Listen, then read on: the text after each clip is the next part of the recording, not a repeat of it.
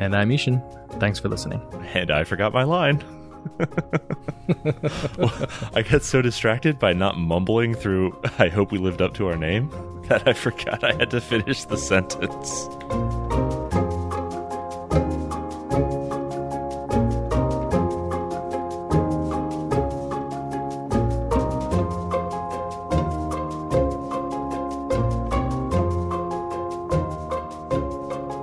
Live from the Mundangerous Simulspace in New York City, I'm your host Shane. And I'm your host Ishan. And welcome to episode 115 of Total Party Thrill, a podcast for game masters and players where we discuss our campaigns in order to inspire yours.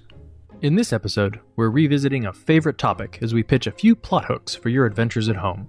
But first, the rogue traders report their success to their captain in the Dynasty Unwarranted campaign, and later, Hercules labors onward in the Character Creation Forge. So first thing to announce before we get into the rest of the episode, we've got 69 reviews on iTunes. Nice. Yeah. We've stopped asking for them, but we will go back to reading them. I think we're a couple behind. We do appreciate those. It's a very helpful way for promoting the show and helping people find us. So thank you to everybody who's submitted iTunes reviews and gotten us to a hilarious number. And it's really lovely to read them, actually. I mean, I hate to sound sappy, but I also love to sound sappy. Yeah. on a long night of editing, it can be helpful to just pop in and be like, oh, someone said a nice thing. Thank you. For once. Definitely didn't come from either of us. You're terrible.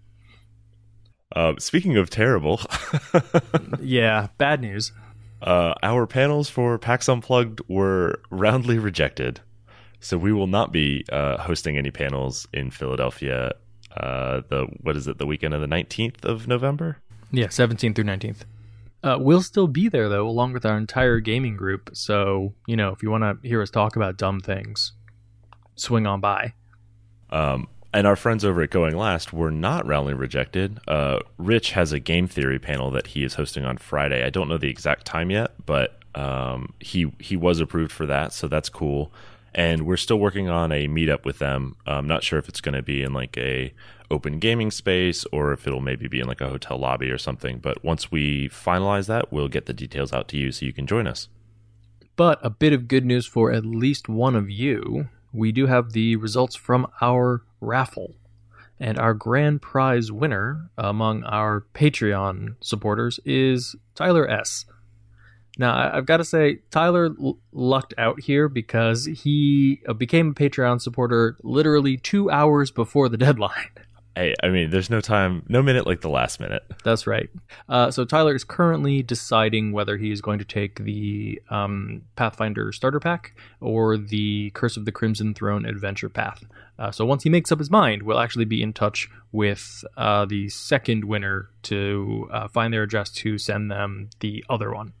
And thank you, of course, to all of our Patreon supporters for all of your supports and pledges. We really appreciate that. That helps us keep the show growing and going and doing cool things. So thank you to everybody for entering the contest. Yeah, and this definitely won't be the last giveaway we do. So, stay tuned.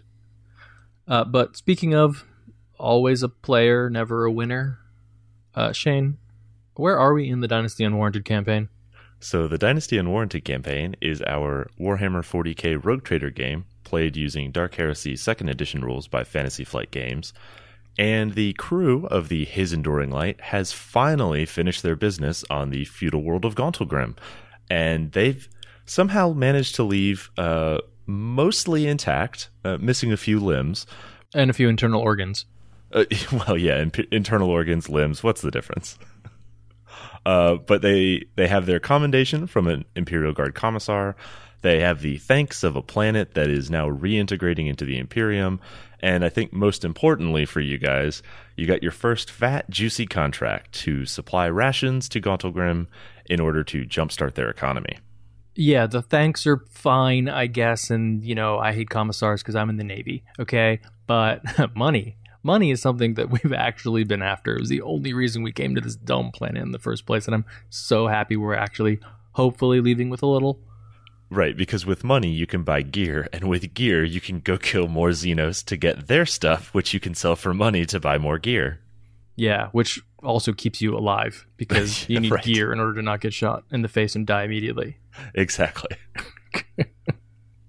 So, as we mentioned, you lost a few limbs. You also had a brief accusation of heresy, which was true, but ultimately inaccurate, and therefore you got off. Yeah, it wasn't completely true. I mean, maybe in the future it will be, but for now, we've proven essentially that we aren't as bad as other people thought we were. Right. And you have left the planet and made it back aboard the His Enduring Light. And you are setting course for Port Aquila, which is the exact sort of wretched hive of scum and villainy that you guys will feel at home in. It's basically the last outpost of Imperial space before you go into the void beyond. Yeah. Okay. Now that we're finally at home, stinky home, I guess it's time to check in with the parents. So we, make the requisite visit to the chambers of our rogue trader, Lord Captain Elias Lionheart, just to, fill him in as we do. Right, because when you were prompted by the commissar to produce the rogue trader and your warrant of trade, your right to conduct rogue trading, you sent down a false rogue trader because you figured your real rogue trader would just somehow screw it up. Oh yeah, he's terrible at everything. And it's really the main reason that this ragtag group has been allowed to act as rogue traders. It's because our Lord Captain really doesn't care about stuff. He just stays in his room all the time. And so he lets us act in his stead. But, we still keep him somewhat informed just so he, doesn't get antsy and try to actually do things on his own. Right, yeah. If you keep him fat, dumb, and happy, he's less inclined to make your lives hell. Or at least he was. Right, because when you call upon him, he doesn't answer, which is not that uncommon. But even after calling multiple times, he doesn't answer, which is pretty rare. So eventually we break into his room, and he's dead. He is dead. So this is a big problem. because he's really the only one who's allowed to be a rogue trader. So Doc investigates. He checks out the body to see what happened. I mean, was this an assassination? Was it the Dark Eldar getting back at us? Right. Is there a betrayer afoot? Do you have mutiny on board your ship? All the different possibilities run through your mind of the worst case scenarios. Right. All the different possibilities. Was it the orcs that we keep on board? Was it the Dark Eldar we let on board? Was it the strange black psychically active cylinder that you found and inexplicably brought on board? Was it the tiny psyker child that none of us except for Echo know about? Oh, right. I forgot about the tiny psyker child. There's so many problems on this ship. Was it one of those strange twins that you keep insisting must be special because they exist? They have to be special. They're twins, okay? And that doesn't happen. They're Chekhov's twins. You don't just put them in a story and then have nothing happen with them. They're special. It turns out it was none of those things. So Doc uses his Medicaid skills and determines that Lionheart has been dead for 16 days, which is quite some time to, not have been discovered. Okay, so what was the cause of death? No cause. There's no signs of foul play, no disease, no obvious trauma or injury. He looks perfectly healthy, just not breathing anymore. It just seems unfortunate. So what you're saying is it's an Avada Kedavra? It could be an Avada Kedavra. Okay, so we do a little bit of math. What happened 16 days ago? Well, if you recall, this was in the midst of fighting on the front lines on the planet of Gauntlgrim. You had recovered a drop pod that had dropped off course behind Orcish lines and returned it to the Imperial side, where you were hoping to find las weapons inside to bolster the defenses. And along with those las weapons, you found orc saboteurs. Ah, so that was the day that our psyker made a lot of warpy bullshit happen. Well, I mean, it was a day that ends in Y, yes. Okay, I remember he adopted a demonic visage. He that did. was weird. Yep. But then later, there was that weird, creepy breeze. And, oh, right, what is it that the psychic phenomena table actually says? Yeah, that was the lowest entry. The best possible outcome on the psychic phenomena for you guys was called Dark Foreboding. A faint breeze blows past the psyker and those near him, and everyone gets the feeling that somewhere in the galaxy, something unfortunate just happened. Well, this is unfortunate. It's pretty unfortunate for you guys. Well, that's the way warpy bullshit works. So the problem you guys immediately recognize is that warrants of trade are granted to dynastic families of rogue traders by the High Lords of Terra, who are basically the leaders of the Imperium. And so when a rogue trader dies, his warrant is passed on to an heir. Elias Lionheart did not have a natural heir. He had no sons or daughters, so his warrant would either go to another member of his family or more likely would be reclaimed by the High Lords of Terra and then awarded to another family for some service to the Imperium. And along with that warrant would come the His Enduring Light and its crew, which of course includes several Xenos and you guys. Okay, that's bad. But the first problem I see is that our crazy psyker killed our rogue trader. Okay, your crazy psyker didn't kill your rogue trader. Something unfortunate happened to your rogue trader, and your crazy psyker felt it. I think you have causality confused. No, he killed him. He totally killed him. Yep. Whoops. We are no strangers to the unfortunate. This is just how things work in the grimdark future. But yes, we need to figure out a way to keep this warrant of trade because this is all we've got. No one else is going to hire us. We only got onto the ship in the first place because Lionheart doesn't care about anything. Exactly. So, the crew comes up with a plan. And we'll find out what that plan is next week. All right, so this week we are talking about plot hooks. We're going to give you some of them, tell you how we would run them, what system we might use, and give you a bunch of information to hopefully, jog the creative juices. But first off, Shane, what makes a good plot hook? Yeah, so these are like our guiding principles. So we want a hook that first inspires the GM and gets the players excited to play the game. So it's got to be something cool, right, and different. Yeah, when someone throws out a premise and, the rest of the table's eyes light up and they go, oh, yeah, let's do that. That sounds awesome. Right. Then we want a plot hook that can draw players in a variety of directions. We don't want it to be a linear story. We want the players to be able to interact with the story. And you also want a plot hook that is manageable, at least within the parameters of the RPG that you're playing. Yeah, like you'll never get a puzzle to the degree of the Da Vinci Code working in an RPG. That's just too complicated. But you can definitely steal some ideas from the Da Vinci Code and use those in an RPG. All right, so Shane, what is our first plot hook? So our first plot hook is an orc warlord has allied with a dragon and is invading from the steppes. Okay, so Genghis Khan gets his hands on a B-52 bomber. Yeah, kind of like that. Okay, awesome. Yeah, so you've got like an orc warlord who has united the tribes and allied with a white dragon. So, a nice cold dragon for up in the steppes. And then they've proceeded south and have handily won the first few battles. But for some reason, they aren't pressing forward as hard as they could be or they normally would be. Because, orcs are pretty blitzkrieg-oriented warriors. And they seem to just be winning and holding. White Dragon is as well. Like they're the most brutish, the dumbest of the chromatic dragons. So it also seems strange that it's not rampaging.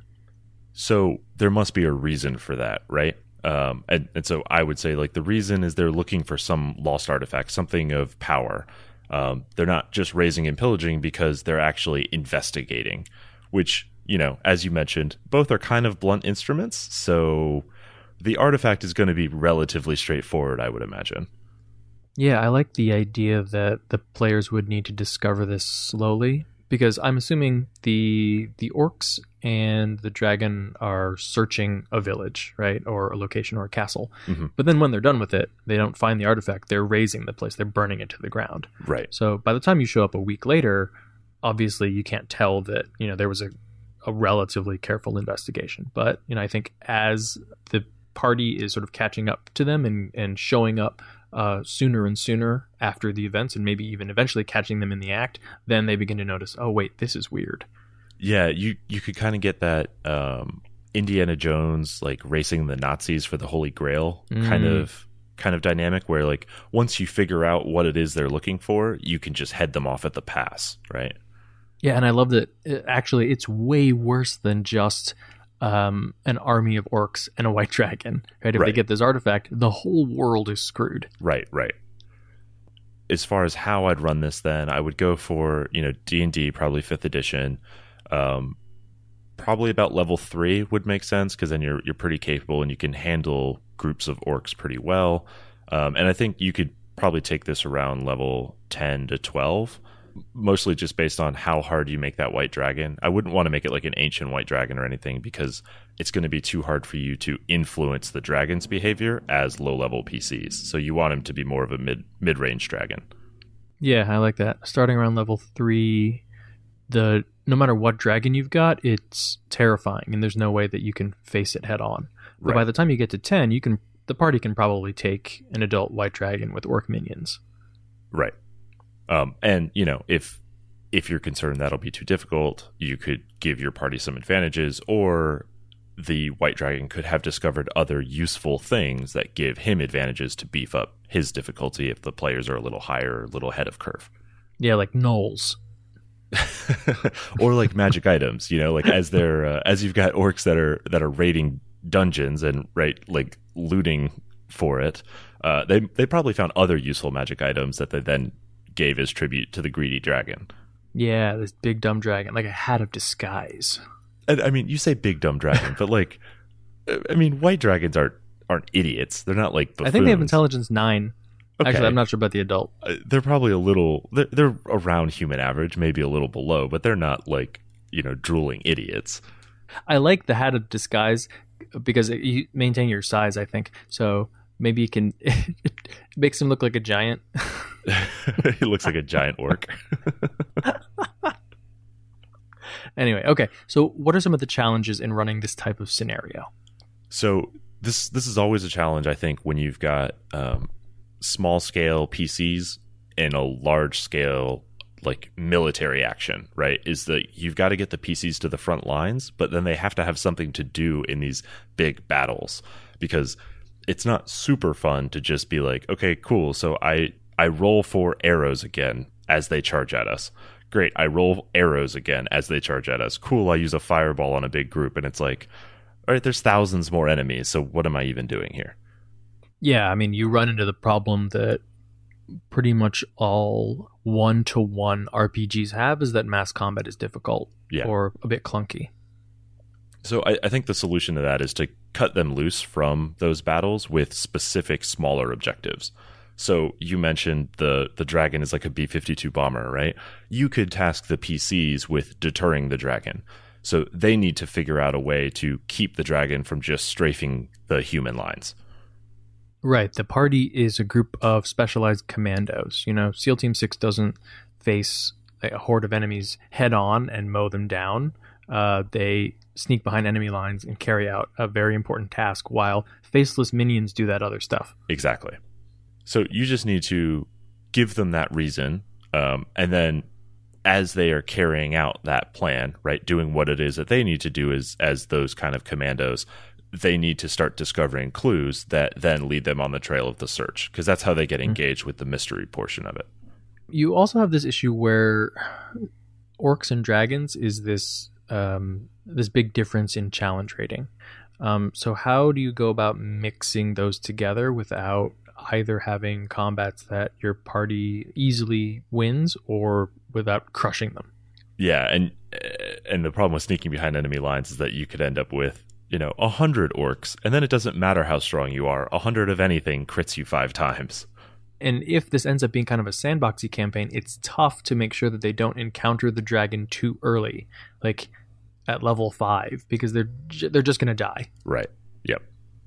But I do think one of the advantages of orcs is that they're one of the enemy groups, and especially within Volo's Guide now, that their CR does step up pretty consistently up to about where your dragon would be, around CR 10 to 14. So there will be options available for those kind of boss fights, right? Just to be increasingly difficult as the players get more powerful. Let them always be running onto appropriate challenges. I think that makes sense. Or describe, yeah, there are a bunch of like low-level orcs, but you take them out really easily, and then just fast forward to the point where they actually hit real resistance. Yeah, that would be another good one, is that you could kind of integrate that into your stealth check of like, you know, as the rogue goes through, as the assassin rogue goes through to sneak behind enemy lines, he also garrots all of the guards so that the rest of the party can go in without having to deal with it. Yeah, I like that. And then I think the other challenge here that you need to keep in mind is the artifact. There has to be both a reason that it was hidden and lost, and also a reason for the dragon to have figured it out, and also a reason for the dragon to be looking for it, right?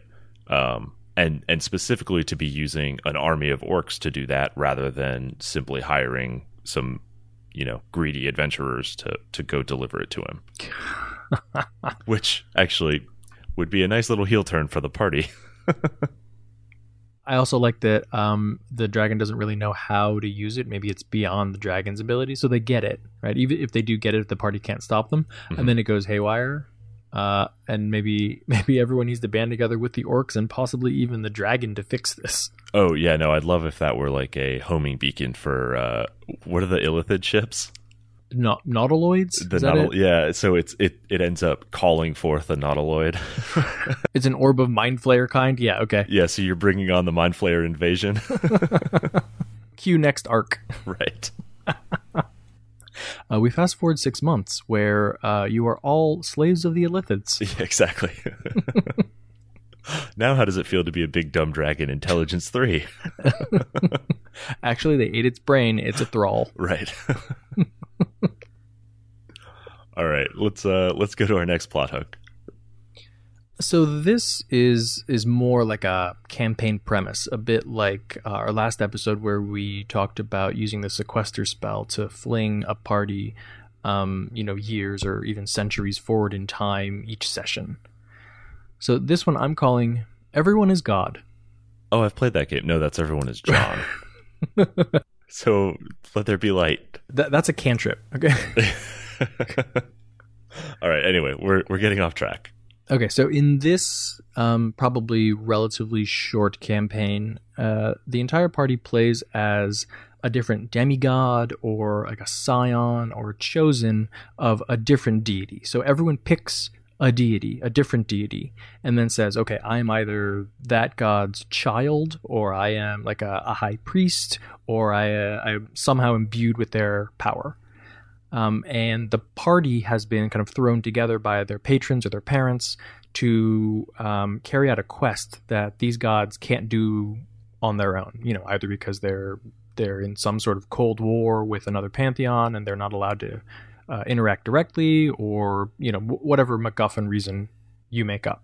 Mm-hmm. And so all of the players need to decide, okay, so what god am I attached to? And how is that reflected in like this mortal form? The game that I might send them on, though, is while they are playing these very powerful deific characters, they need to quote unquote stay under the radar in order to conduct whatever mission this is. Because, if it could just be world shaking, then the gods would just go do it themselves.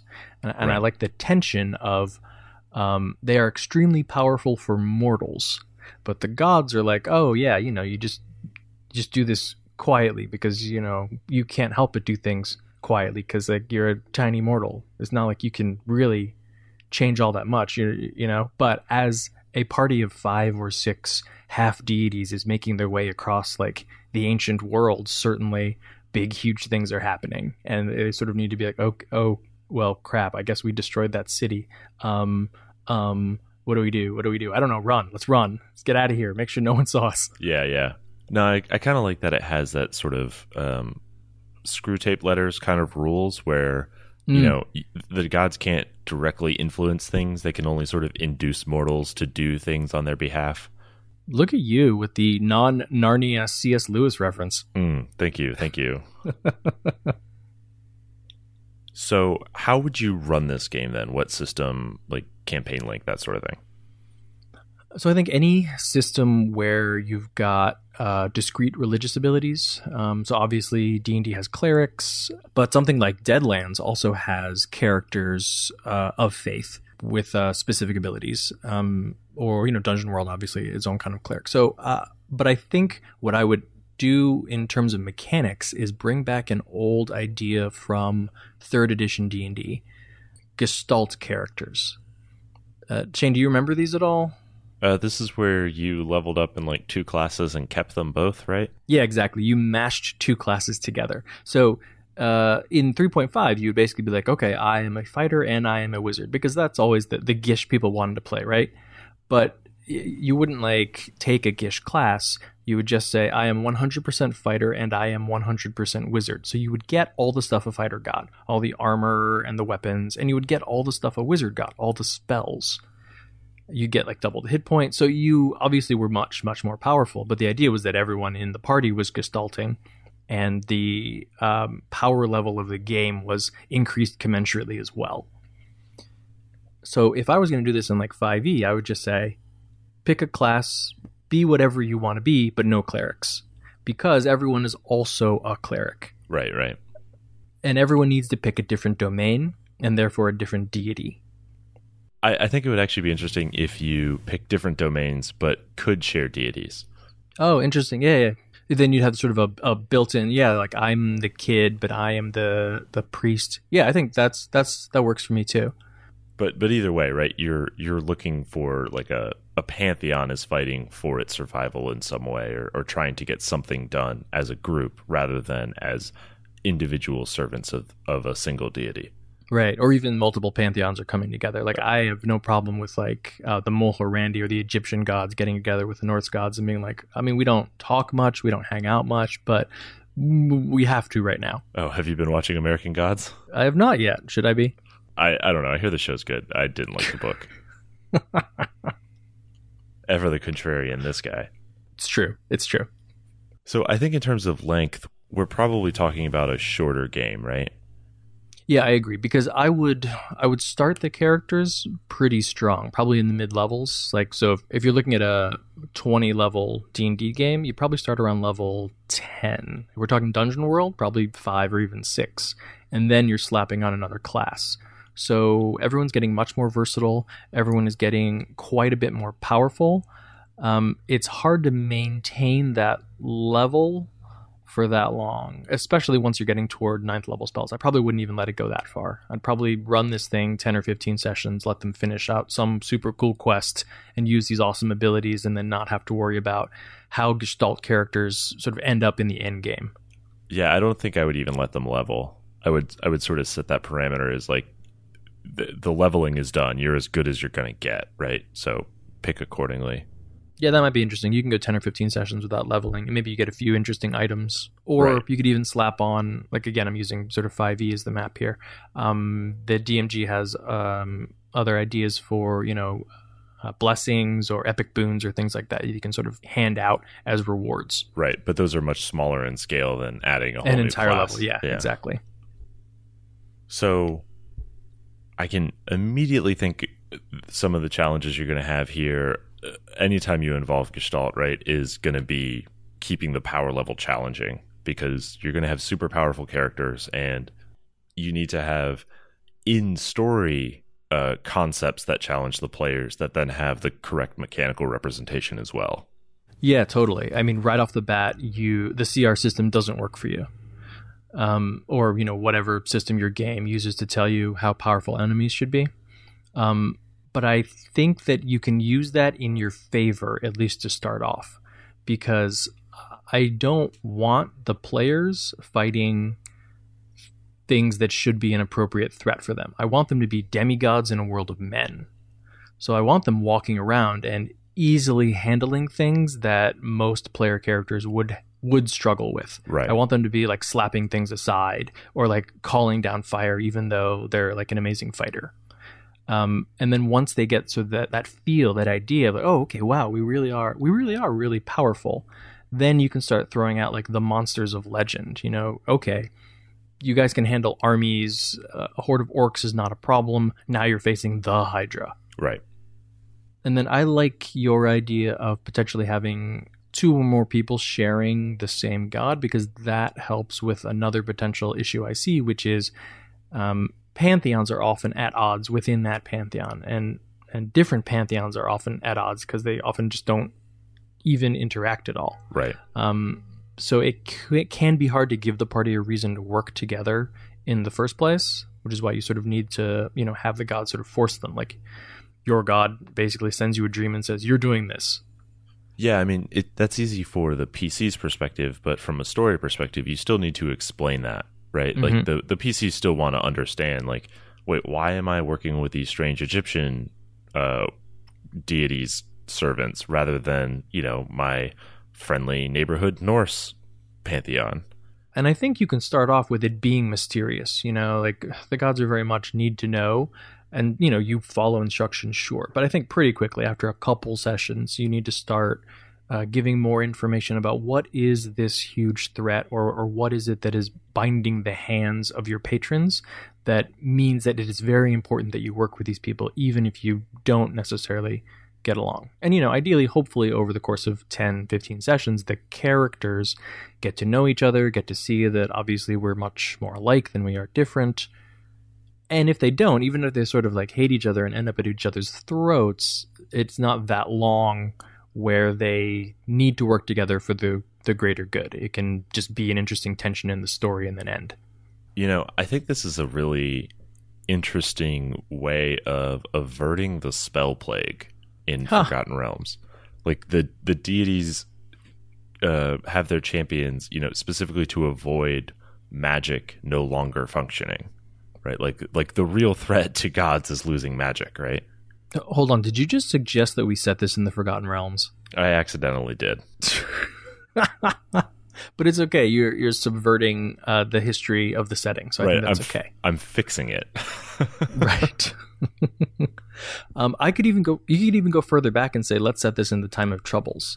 And why aren't the gods like doing this themselves? Well, it's because they're basically demigods right now. Like, AO sent them to the ground. They're like walking around now. I can't do everything. Yeah. Or, I mean, in any setting, you could have the gods are handling a metaphysical threat while they need champions to handle the physical manifestation of that same threat. So in the god world, they're doing their own fighting, but similarly, their enemy has sent champions down to mess with mortals, and you need to avert that. Like what Thor was doing during Civil War? Yeah, basically. I mean, that's actually a perfect parallel, right? Why didn't he just fix stuff? Right. He's fixing other stuff. Shut up. Guardians of the Galaxy 2. Yeah, the gods themselves are all banding together to hold back Thar's Dune so the entire multiverse doesn't unravel. Yeah, I think that's a great way to handle it. All right, so for our third plot hook, this one is a little bit of a rip from the headlines. A malicious AI has infected social media and is corrupting humanity in order to destroy it. So I would say this malicious AI is called Russian hackers. Oh my god, RussianHackers.exe. Yeah, I know, right? Who would click that? So it's infecting social media to promote, polarizing and malicious content, and it's psychologically eroding humanity. So it's like suppressing critical thinking and impulse control, and generally, destroying civilization as we know it through social media engagement. So every time you share a meme, or every time you click a viral link or a clickbait headline, you're slowly becoming less of a human and more of a beast. I was about to say this is basically the premise of Eclipse Phase, but actually this is real life. This is exactly what's happening. Right. Every time you, dear listener, click a meme, yeah. So you're becoming a bit less human. Every time you click a BuzzFeed listicle, Ishin dies a little inside. Yeah, there's not much of me left. Basically undead. So the players obviously want to figure out how this works and then find some way that they can undo the damage. Either a brilliant hacker who can target it and counter it, or a means of destroying, every network that it's infected or something to that end. And then obviously, I mean, I think I made this pretty clear in the lead up, right? This was created by vampires to make humans into docile feed animals. Oh wait, what? Okay, Yeah. now I like this. Okay. Yeah, so a vampire cabal has created a malicious AI that will turn humanity into, instead of seeking them out and attempting to destroy them, will just turn them into slavering beasts that they can use as feed animals. And only Buffy can stop them. Or perhaps the Night's Black Agents can stop them. Oh, okay. Look, this would be a great episode of Buffy the Vampire Slayer. Okay, just saying. It'd be a great season of Buffy the Vampire Slayer. Where the end of democracy is not a one-off villain. Right. So I think a system like Night's Black Agents, or if you take out some of the supernatural elements and leave it just as the AI, any sort of super spy, kind of high-powered, modern setting could do it. Eclipse Phase would maybe do it, but you'd really have to punch up the threat. And I think it doesn't have a direct parallel for something like Star Wars, but you could maybe work that in as well, replacing social media with rebel recruitment or something like that. Yeah, or maybe a Sith holocron has infected the HoloNet, Yeah. And there's a Force ghost in there wreaking havoc. Right. But I think this is going to be a pretty long campaign. You really want to build in layers to it because it is sort of a world-shaking conspiracy without a single point of failure for it, right? Or a single approach to uncovering and addressing it either. I really like that a system like Night's Black Agents, which is based on Gumshoe, lets you handle all the sort of tech stuff just by hand waving and say this happens or doesn't happen without needing to explain exactly how it works. Yeah, and actually I specifically didn't mention Shadowrun because this would basically be the Decker's wet dream, and then the rest of the runners have, limited stuff to do. Right. Everyone gets their own van. Right. All right, so one challenge I see here is if you have the party running around, basically, I don't know, they're kicking in doors and, destroying server farms, how do you then transition that to what is essentially a more meat-based conflict when they actually come upon the vampires? Yeah, and I think not only that, but the way that you choose the system to support the game is also going to influence that, right? Like, if you play Night's Black Agents, you're pretty much tipping your hand that vampires are involved, right? Like, you wouldn't choose Night's Black Agents to run just regular Jason Bourne. That's Jason Bourne versus vampires. You get a little bit less of that problem if you're playing one of the more sci-fi settings. So that's definitely a challenge of like, how do I foreshadow the vampire involvement? Do I have perhaps vampires running interference that's distracting from this main threat? Do I make them appear independent problems that are really linked? You need to address the vampire element and figure out how that's going to be a meaningful twist and not one that feels super arbitrary or just a long time coming. Vampires? Really? Okay, I guess. I thought we were hacking. Right, exactly.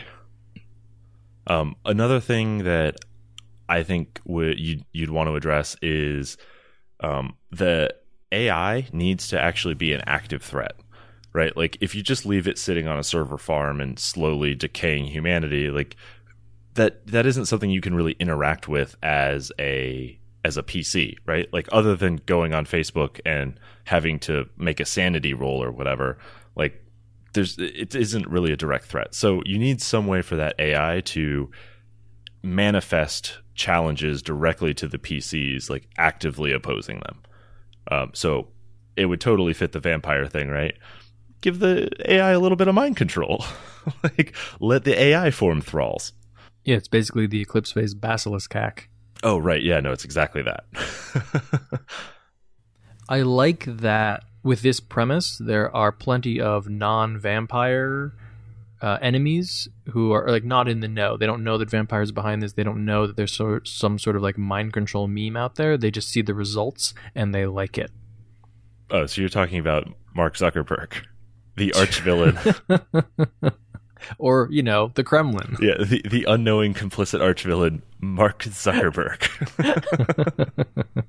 I mean, he did make Batman and Superman fight each other. Right.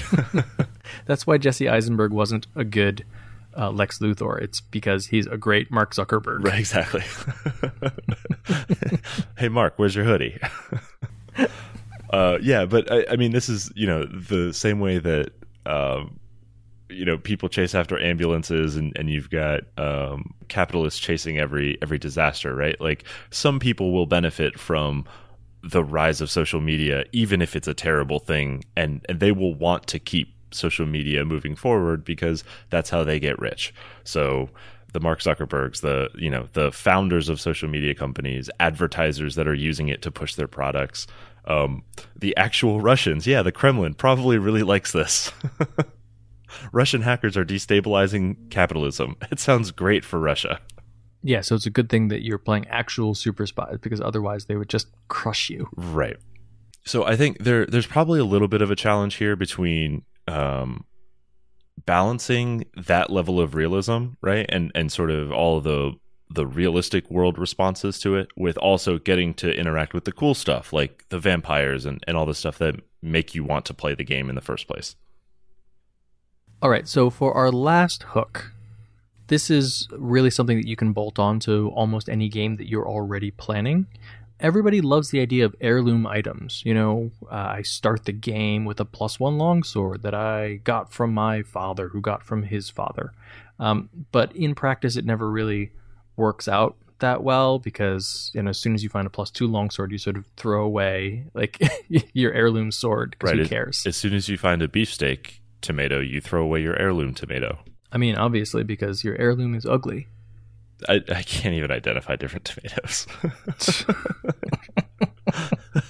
So it goes cherry, heirloom, beefsteak? It's because you only eat smoothies. Tomato rank?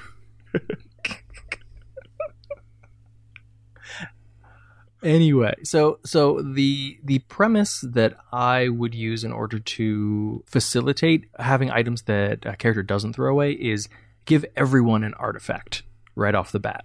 Yeah, but like a locked artifact, right? Yeah, exactly. So you don't want to give an Axe of the Dwarvish Lords to a first level character and just be like, here you go.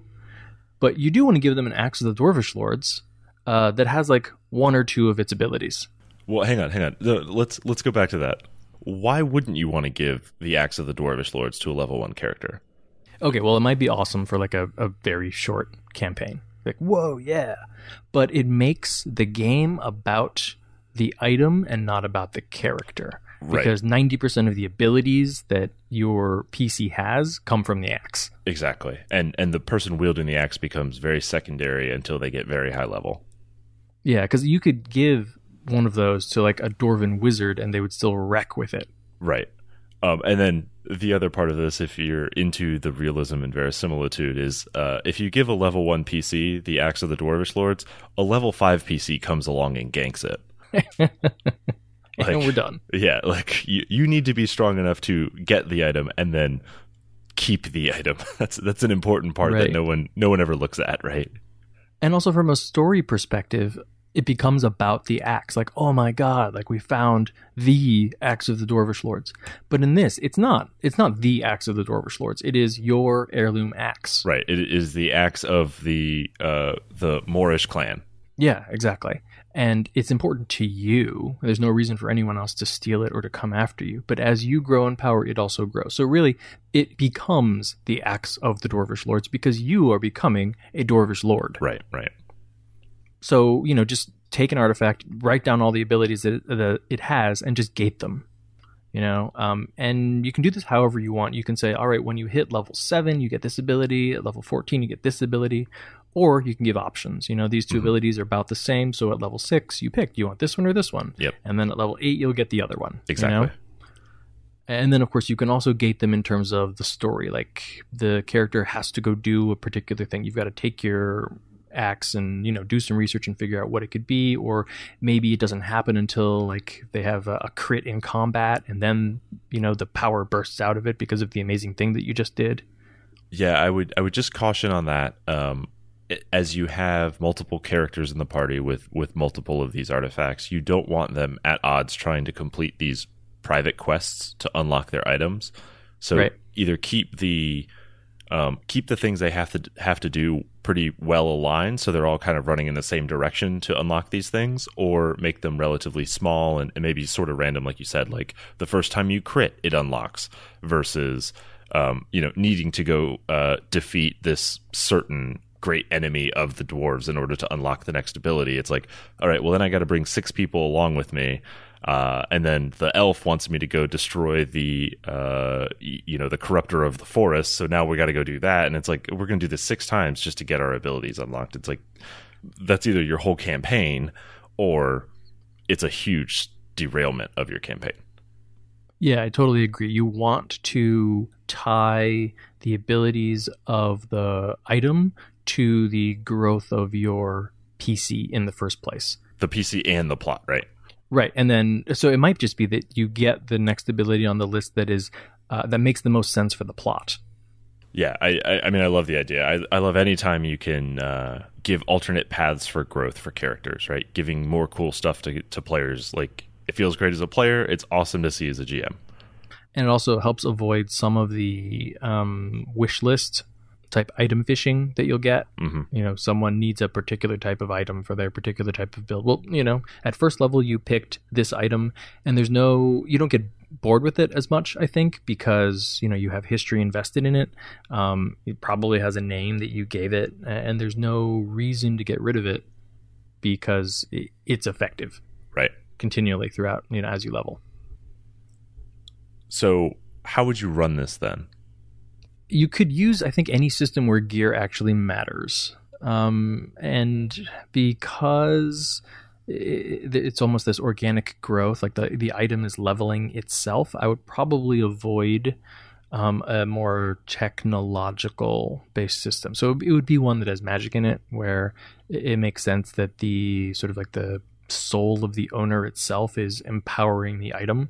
Mm-hmm. But I think any game where you have discrete items handed out to you that can get very powerful works well for this. Yeah, that's interesting.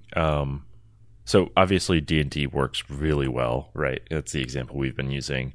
I think Star Wars would probably be more difficult for most items, with the exception of like lightsabers or force-enabled weapons, right? So then you've got to be playing a pretty force-heavy, sensitive game. But there are like I'm thinking like Eclipse Phase, because you can do so much modification, right? Like and you could be hacking that or sort of splice the gear into your psyche. Like that could make sense where it unlocks as you level up. That actually I think that totally works, even though that's very technologically driven. And then in 40K, if you recall, there's the Jakeru, which are like the simian race of Xenos that are just tinkerers, and they like create these super powerful weapons from like just mixing different Xenos and Imperial technologies together, kind of haphazardly. In Rogue Trader, I think there's like rules around rolling because they're unpredictable, and they just they give you random modifications, and almost all of them are good, but some of them are much better than others.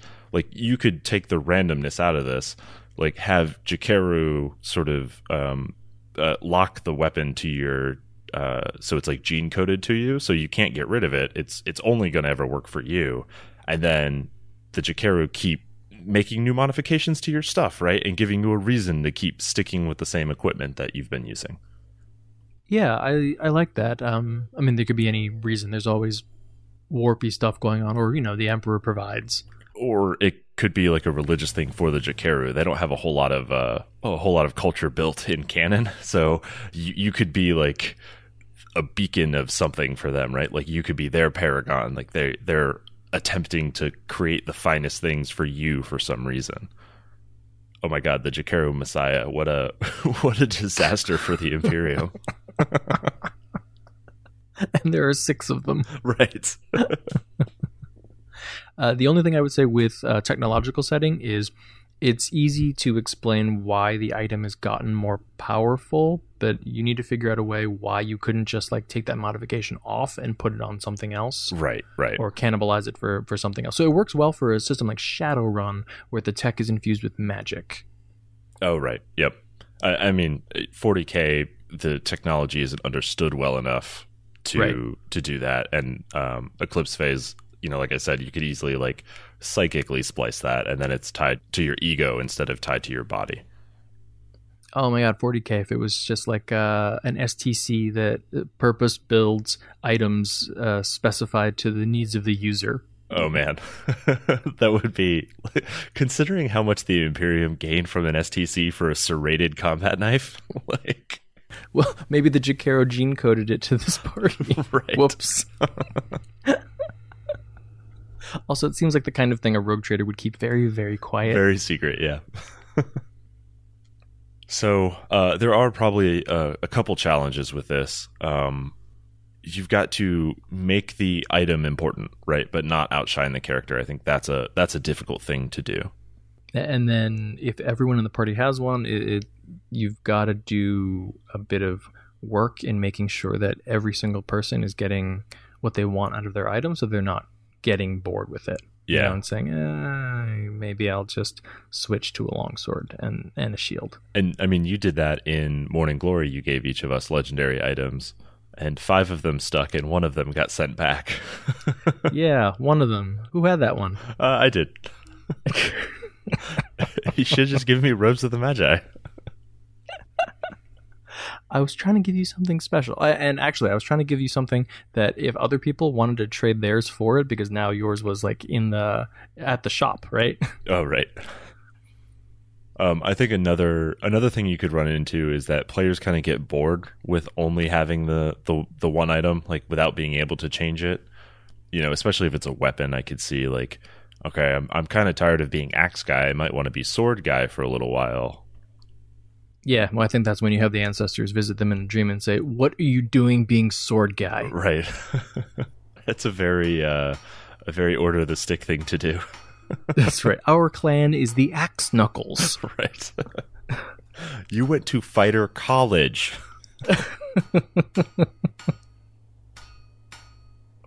All right. Do you hear that, Ishan? I think that's the sound of my Jakaro cloning pod. I think it's ready. Because obviously that's what we do, right? We get more Jakaro. Oh, you're cloning the Jakaro, not yourself. Interesting. Oh yeah. Yeah, they're way more useful.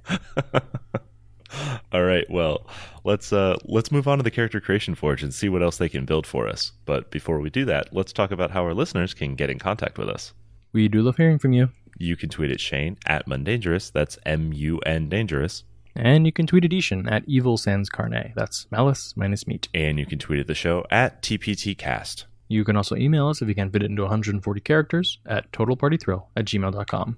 And you can find us on the web at www.totalpartythrillcast.com. We're also on Facebook and Instagram at Total Party Thrill. So this week in the Character Creation Forge, we are building Hercules. That demigod dude. Yeah, the guy with the TV show on UPN. What's he done since then? Kevin Sorbo? Didn't he end up being like a weird like neocon sort of dude? Yeah, he also played, I believe, the atheist professor who gets hit by a car and dies in God's Not Dead. Oh, okay. Well, interesting. I thought you were talking about the guy who dies at the beginning of Beat Joe Black.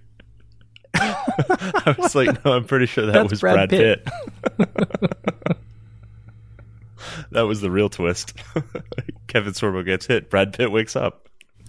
I call that a win. All right, so for let's go more toward the Greek myth of Hercules. Yeah. Okay. So I think he's best known for his 12 labors, which we will not go into every single one of them. But some of the highlights, there was the Cerberus, whom he grappled, threw over his shoulder, and just carried out. There was the Hydra, which grows 2 heads in place of every head you cut off. So Hercules started chopping off heads and had his cousin Aeolus burn those stumps. Remember Aeolus? He had also wonderful hair and that also waxed chest. Yeah. He also chased the Cervinian hind for a year, tracking it and running after it. Yeah, that seems like a long time. And he shot a bunch of stuff with arrows. Like, it was like 4 or 5 of the laborers. He was just like, I shoot a bunch of arrows at these animals and they die or leave. Right. Like, it was always like some god or goddess gives me some thing that I need to scare them so that I can shoot them, or, disable their defenses so I can shoot them, or, make me special so I can shoot them. So if you look at the ways that Hercules actually accomplished these labors, for the most part, it's I shoot it with arrows, I hunt it down, I run after it, and then I grapple it and squeeze it to death, or like I capture it by squeezing it. Or cut off its head. Yeah. He doesn't really use wit or brains in the process, right? He tends to get outside help when he needs thinking done, and he has all the physical aspects. Right. There was the Augean stables, but the guy who owned the stables was like, that doesn't count. You didn't really do it. Classic stable owner. Just can't trust him. Flooded my horses. But yeah, it's clean. All right, so what's the build for Hercules? It is Battle Master Fighter 13, Rogue 2, Ranger 1, Frenzy Barbarian 4. So Battle Master Fighter is going to give us 3 base attacks. He's going to get a bunch of different maneuvers, which just make him a great fighter, make sure that he hits. We'll grab archery fighting style so that his middling dexterity means he can still hit with his arrows. Well, I think more importantly, he's going to grab lots of ASIs so you can bump all of his stats to demigod-like status. So he won't have middling dex by the end of it. He's also going to get action surge, which means he can, take a bunch of attacks at once or move very quickly if he needs to in a brief amount of time. And he's going to end up with an Indomitable twice per day, which means he'll be able to shrug off some of the effects that people are going to be throwing at him, because you don't usually defeat Hercules through strength of arm, you attack his mind. Right. Rogue 2 is going to get us expertise, which of course we love, and then it will also get us cunning action, which will help you chase down that hind. For an entire freaking year. For expertise, I like persuasion, because Hercules does a lot of talking. He's just like, I don't know, why don't you just give me that thing, because that'd be great. Or like, let's make a deal. Yeah, a lot of begging for help. And then if you take athletics, he'll also be pretty much one of the best grapplers. Yeah, athletics or survival if you want to double down on the tracking side instead. Which is why you've got Ranger, because, that's tracking. Right. That gives you all the Ranger tracking goodies and none of the filler. And then Frenzy Barbarian is going to get you that bonus attack while you are in your rage. And, also just sort of makes you go a little mad, which is what Hercules is eventually known for, going a little bit mad and killing his whole family. So as we mentioned before, you're going to want to spend most of your ASIs to bump your stats because you are a demigod. But if you want to take some feats, I think Grappler makes sense, Sharpshooter makes sense, and Athlete gives you better athletic stuff, so that of course makes sense as well. All right, so before we wrap up, we want to take a moment and thank our Patreon supporters. Your support is what makes it possible for us to keep doing this show every single week. Yeah, and you guys have really come out for us. We did officially hit our $200 monthly goal. So we are working on the Character Creation Forge Codex. Like I mentioned before, we're getting some help on that. So it's going to be a Google Doc spreadsheet that we'll share to be available. But we've got some help digging through our archives and populating all the details on that. Yeah, so it'll be searchable and sortable. And once we work out that arrangement, we'll let everybody know who's involved. And as we get the updates to it, we'll release that first to patrons, and then probably later on we'll release it for everybody. And keep looking out for an email asking for what size t-shirt you want if you are in our $10 club and have been giving for 3 months or more. If you would like to learn more about Patreon, you can check out the reward tiers that we are offering at patreon.com/totalpartythrill. And feel free to suggest other rewards. We're totally open to like switching some out or changing them or adding new ones for you. Yeah, we're always looking for ways to do stuff that you want us to. We threw some ideas out there that we thought were manageable, and that's where we landed. It wasn't necessarily by request or anything. So anybody who's involved and has something that you would like to see from us, let us know. We'll try and work it into the Patreon campaign. So what do we have planned for next week's episode?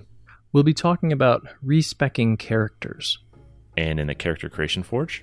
We're building the Savage Sage. Well, that's it for episode 115 of Total Party Thrill. I hope we lived up to our name. But either way, I'm Shane. And I'm Ishan. Thanks for listening.